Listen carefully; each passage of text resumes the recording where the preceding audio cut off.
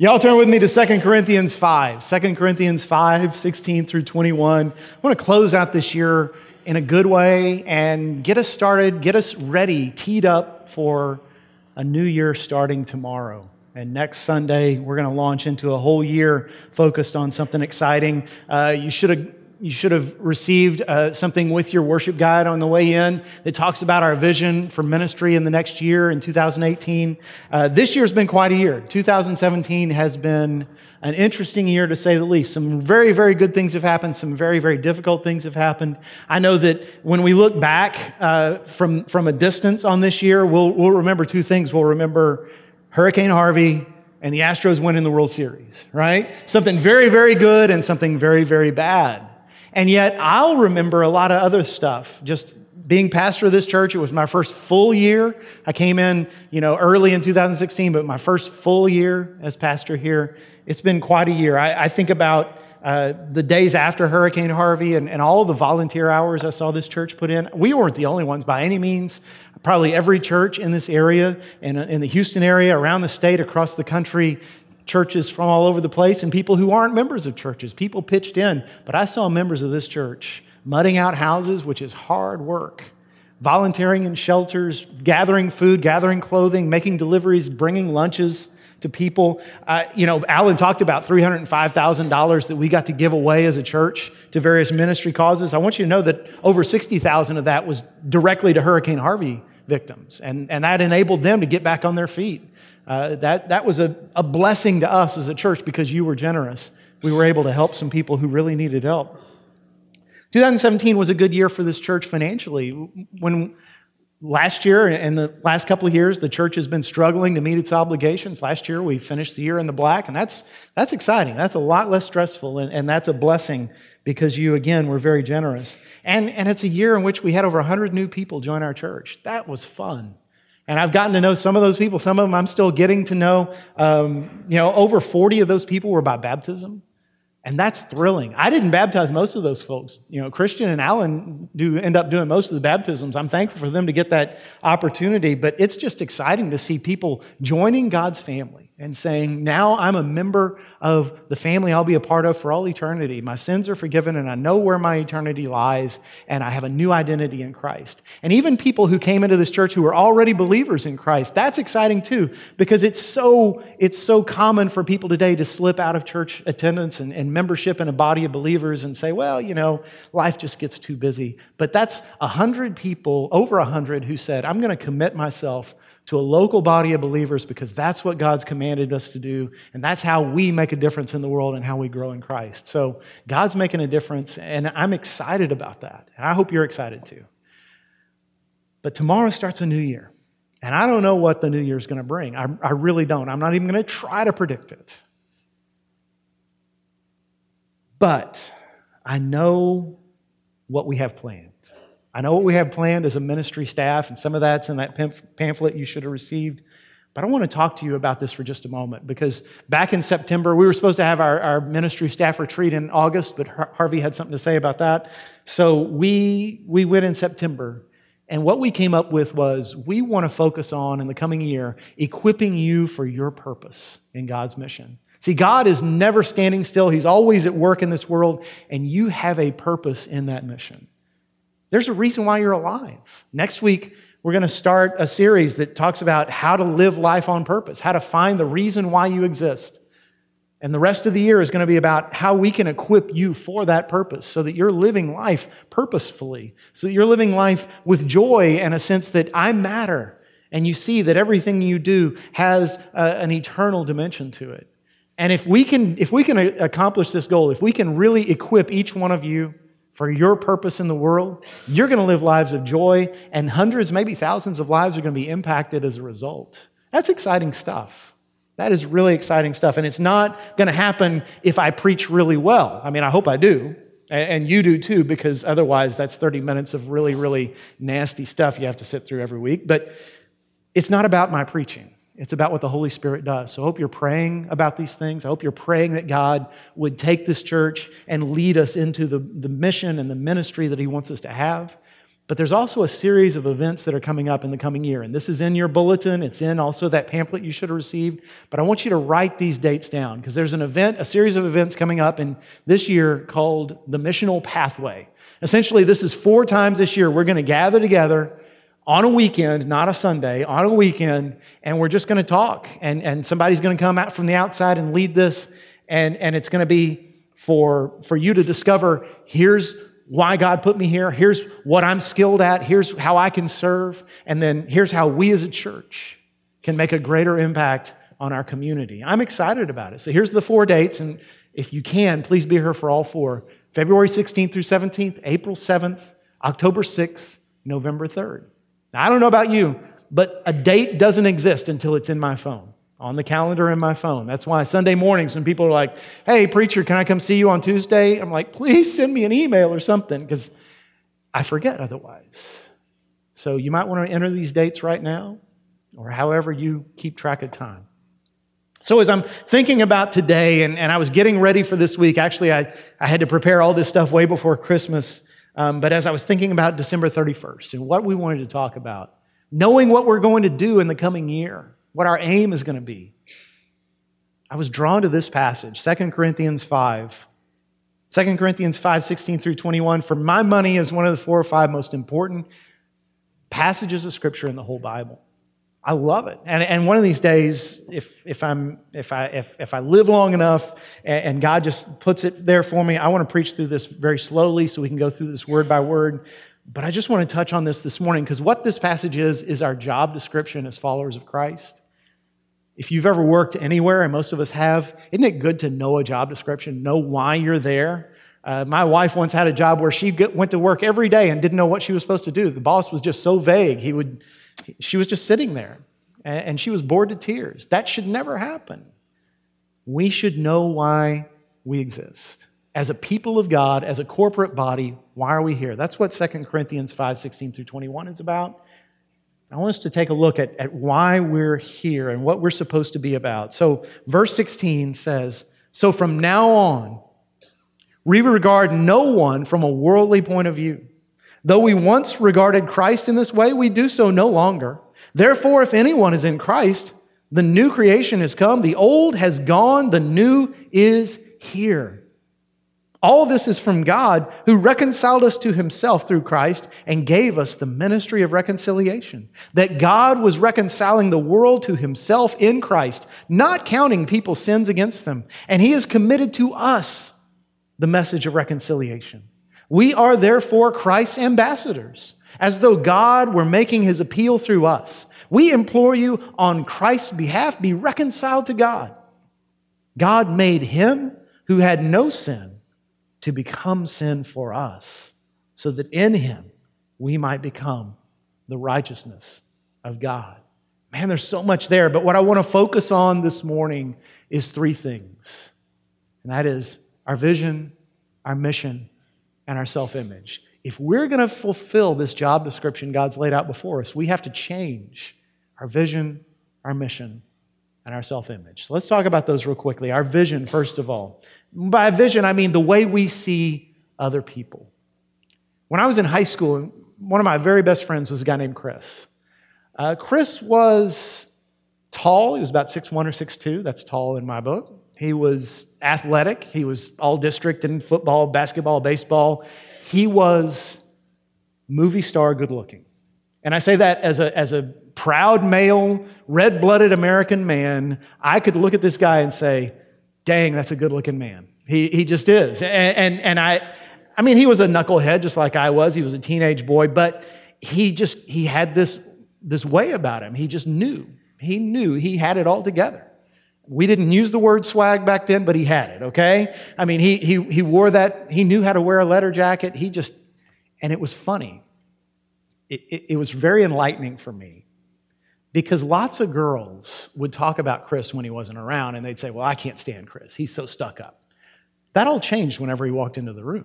And I observed this many times. Girls who 5 minutes earlier had been saying bad things about him, he'd walk into the room, and all of a sudden their eyes lit up. And they were competing for his attention. And for some reason, his jokes were just funnier than my jokes. And his complaints were taken more seriously. And his accomplishments were more impressive. And I said to myself, isn't it good that we don't live in a world where men are so shallow in the way they look at women? That's a joke. Y'all can laugh, okay? That is a joke.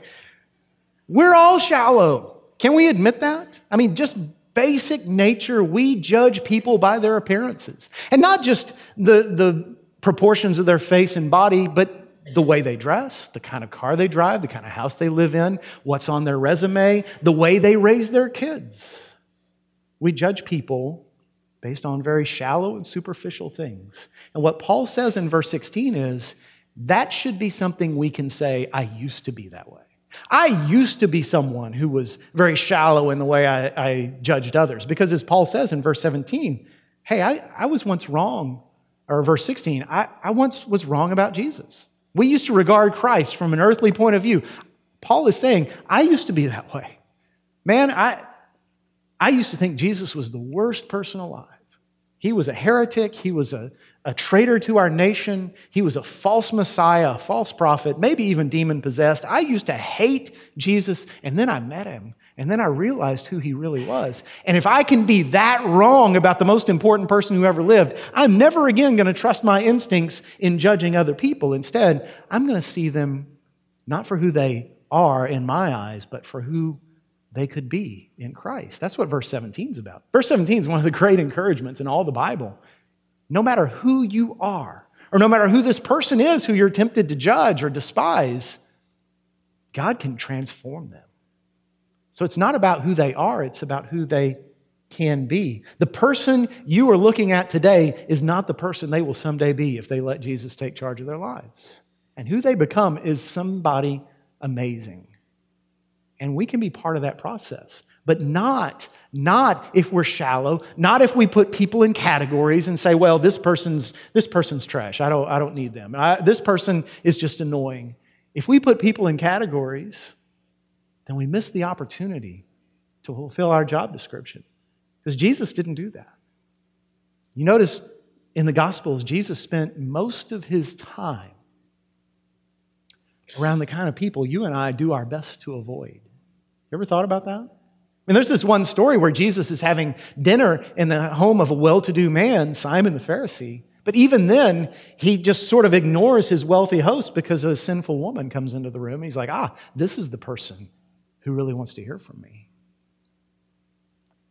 So the question you need to ask yourself is, am I getting to the point? Is God changing my vision enough that I'm able to look beyond appearances and beyond those little prejudices we all have? Am I getting to the point where I can look beyond all of that and see somebody for who they are in God, for the way God sees them? Am I able to look at people and not say, okay, here's what this person can do for me. They can help me socially, they can help me career-wise, they can bless me, they make me laugh. I can look beyond all that and instead say, why has God brought me into this person's life? Why has God even introduced this person to me at all? What benefit can I be to them? That's the vision change we're looking for. And that's what we should be praying for. We should change our vision. We should also ask God to change our mission. Help us to see ourselves in a different way, not just as individuals. That's what we're going to be talking about in the year to come, but as a church, as a corporate body of believers. If you're a member of this church, what is this church here for? Why do we exist? Verses 18 and 19 talk about that. It talks about how God has reconciled us to himself. Now, that's a different way of looking at salvation than we usually do. You know, as evangelical Christians, we stress, hey, you've got to pray the sinner's prayer and get yourself baptized. And once you ask Jesus into your heart, then your sins are forgiven and you go to heaven when you die. All of that is true. I don't mean to take away from any of that. But this is a different way of looking at salvation. He says this is God reconciling us to himself. There once was stuff between us and God, and he's made that stuff right. I had a friend in another church, and she came to church one Sunday, and she was in tears, and she said, y'all need to pray for me because this week I made a big mistake at work, and I know it cost the company a lot of money, and so I know I'm going to get fired this week. I just need for God to provide for me. And so we began to pray for her, and we prayed for her the next week, and the next Sunday she came back, and she was in tears again, but this time tears of joy because she said, my boss actually said, we're not going to fire you. We're just going to choose to absorb that cost. We're going to eat it because we value you. That's amazing. And yet that's what God has done for us. Except it wasn't a mistake that is fireable. It's a mistake that should result in our death, that should result in our eternal separation from Him. And here's the truth about forgiveness. Anybody who says it's easy to forgive, every time you have to forgive someone, you're eating the cost of what they did to you. So if they borrow your car and wrap it around a telephone pole and you choose to forgive, that's you saying, I don't want you to try to pay me back. It's all right. I don't want this to stand between us. I'm going to eat that cost. If they insult you, hurt your feelings, you forgiving them is saying, I'm going to eat the cost of what you did to me. Instead of trying to get you back for what you did to me, instead of trying to make you feel bad or even hating you in my heart, I'm going to want good things for you. And that's what God did for us. He absorbed the cost of all of our sin, all the sin of every person who ever lived. He absorbed it in Himself. And we'll get into more of that in verse 21. But we are now ministers of that reconciliation. We're messengers. That's what verse 18 tells us. We have that privilege of going out into the world to people who don't know this good news yet. And they're like my friend. They're still living in that portion of time where they're like, I don't deserve good things to happen to me. Bad things are going to happen because I deserve bad things. And we're here to say, no. Good things are here for you because God has, in Jesus, reconciled you to Himself. And for those people who say, I don't know why life doesn't work out for me, they don't understand that the emptiness they feel is because of this gap between them and God, that God has already reconciled if they'll only accept it. We get to share that message. And we also get to be ambassadors. That's what verse 20 is about. We are Christ's ambassadors in the world. What an honor it is if you're a person who the government of this nation says, we trust you to represent us in Japan or Peru or Thailand or Indonesia or Ecuador or the Czech Republic or any nation you want to name. And if you get that responsibility, that privilege, it's on you to represent us well in that country. And yeah, you need to learn the language, you need to learn the ways of that country so you can have a happy life. But your job is not just to make a good home for yourself. Your job is to represent us. You need to never forget where you're from. And that's our calling. That's our part of our job description as well. Our mission as a congregation is to represent Christ in this community so that the whole community knows. This is what Jesus is about. Why? Because I see it in them. Y'all know what the St. Bernard dog is? You've seen St. Bernards, right? You've seen movies.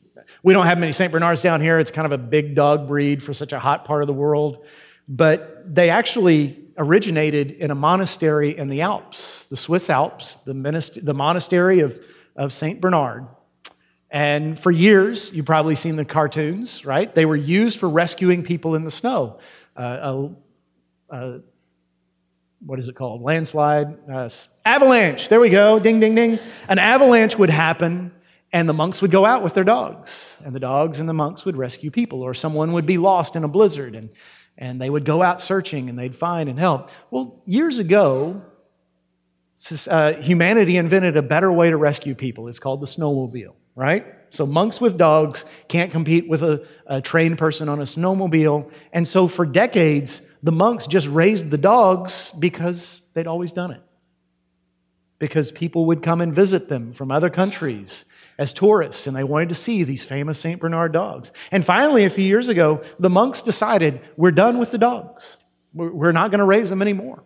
I don't think they shot them. Don't worry, they're monks, okay? They probably put them on Craigslist or something, but they don't raise the dogs anymore because they said, listen, we're spending all our time taking care of these big dogs because they eat a ton of food and they need a ton of exercise. And not to get indelicate, but they leave a ton of stuff in various places, and somebody's got to clean that up. And we're spending all our time taking care of these dogs, and that's not our mission. Our mission is to pray and to study the Word of God and to go out in the community and to help others in His name. And so people were upset with him. Hey, man, you're the St. Bernard Monastery. You got to keep these dogs. No.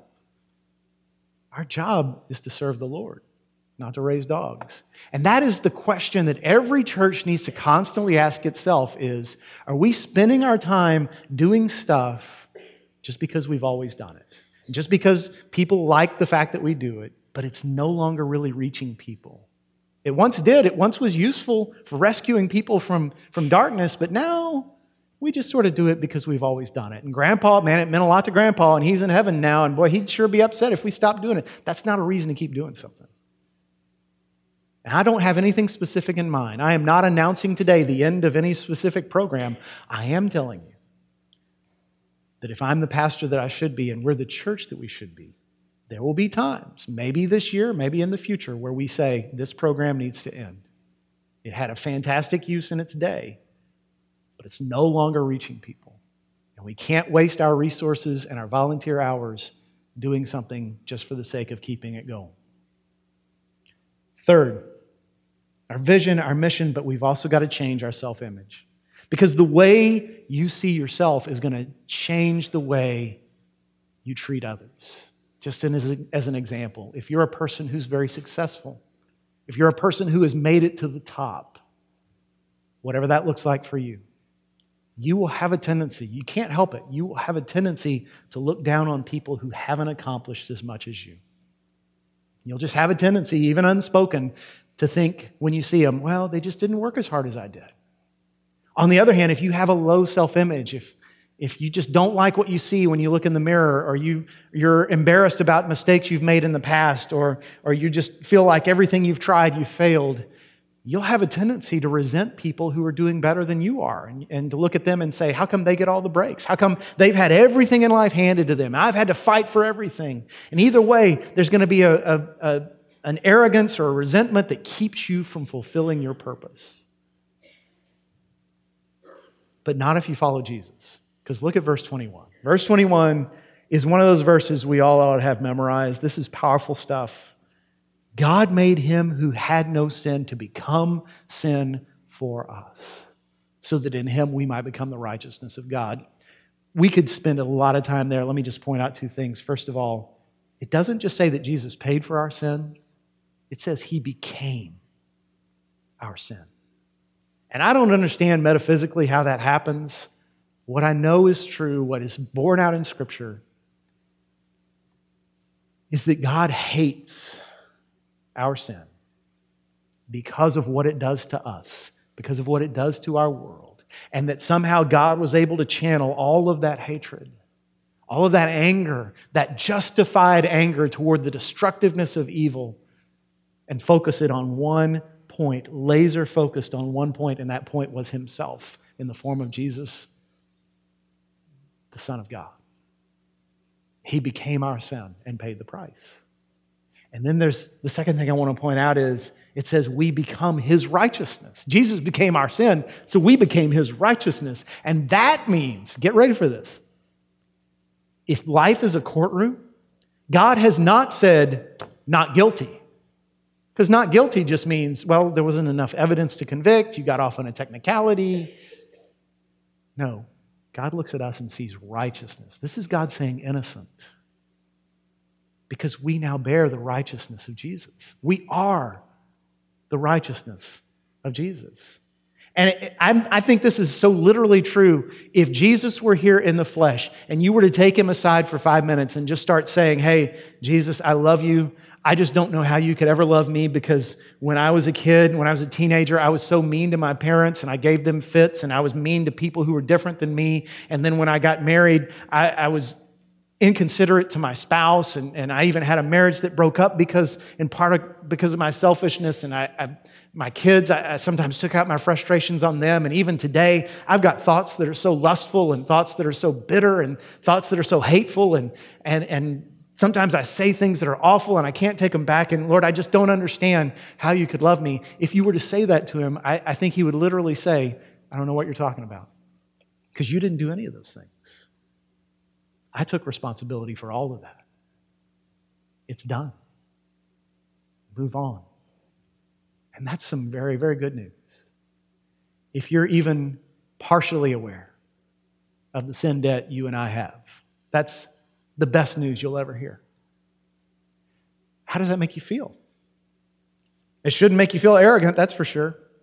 There is no Christian who should ever feel superior to any fellow human being. Not when you comprehend the depths of the depravity he had to forgive, not when you comprehend the pain he went through because of us. We can't possibly feel arrogant. On the other hand, we can't possibly feel inferior. We can't look at somebody else and say, well, they're highly favored and I'm not. Not after we realize how much God paid to rescue you from sin and death and eternal separation. Not when you consider the extraordinary lengths he went to just to give you a chance to spend eternity with him. So what it comes down to is you're the most amazing, spectacularly important thing on the face of the earth. There's nothing that can compare to you. And it's not because of your looks or your intelligence or your money. It's not because of anything about you. It's because God in his grace has chosen to adopt you into his family and to make you a co-heir with him of the glories of all creation. Now, does that resonate with you? When you hear that, do you say, yes, that's my story? Well, good. Does the world know that? Does the world know that's your story? Is there anything about the way that you live and the way you represent God in the world and the things that you say and the way you treat people that would indicate to them that you're a person who was a sinner saved by grace, that you're a person who went from the scrap heap to the penthouse, from the orphanage to the throne room? Does anything in your life indicate that? And if that's not your story, if you heard what I just said and you were like, well, that sounds good, but I don't feel that way. In just a moment, right before we take the Lord's Supper, you can come forward and talk to me or talk to Alan, and we'll tell you the next steps to take, because that can be your reality today. See, that's our job. That's our job description. I just want to close with this. Imagine you have a teenage daughter, and imagine one day you wake up and your daughter's not out of bed yet, and you go to check on her and you find that she's gone. She's just taken all her stuff and left. Now, that's every parent's nightmare, and you're upset and your spouse is upset, but you say, hey, she's a teenager. She can't handle this world. She'll come home in a couple of days. But a week passes and she's still not home, and then another week, and your heart is broken and you don't know what to do. You know she's still alive because she's posting on social media and she's got a couple of old friends that still keep in touch with her, but she won't talk to you. She won't respond to any of your messages, any of your phone calls. She won't tell you where she is. Now, at this point, you don't know what to do. She won't accept any love from you anymore. So what do? You do what any person who's concerned about a lost soul does. You pray, Lord, they won't listen to me. Please send them someone that they will listen to. So you pray that, Lord, send my daughter someone she will listen to. And imagine that happens. Imagine one day she's on a bus and there's a woman on the bus about your age who sees her and just her heart goes out to her. She can tell she's a lost soul. She can tell she's very, very young, too young to be alone in the world. And she goes up to her and says, sweetie, would you want to come have dinner with me at my house? And your daughter's just hungry enough and homesick enough to say, yes, I will. And that night she goes over and she has roast beef and mashed potatoes and apple pie, and she just feels so warm and at home. She decides, I'm going to keep coming to this place. And once a week she goes to this woman's house and they become close friends, and she feeds her food, but she also begins to feed her advice and tell her the kinds of things that you would tell her if your daughter would let you. And eventually she even says to her, I think you need to go home. And your daughter says, yes, I think you're right. Now imagine you're home the day that strange car pulls up in front of your house, and you look out and you see your daughter get out of that car, and you run to meet her. I don't care how mad you were, you're going to be happy to see her. And you're going to wrap her up in your arms, and you're going to kiss her, and you're going to say, I'm so glad you're home. Now, my question to you is, how do you feel towards this woman who has brought her home? Do you hand her a $10 bill and say, that should cover your gas, have a nice life? I don't think so. I think you're profoundly grateful to this person who has loved your daughter when your daughter wouldn't receive love from you. Every single person you know, your neighbors, your coworkers, person who cuts your hair, the lady who takes your blood pressure at the doctor's office, the hygienist who cleans your teeth at the dentist's office, the person who teaches your kids' friends, their parents, even the people you don't like, every single one of them.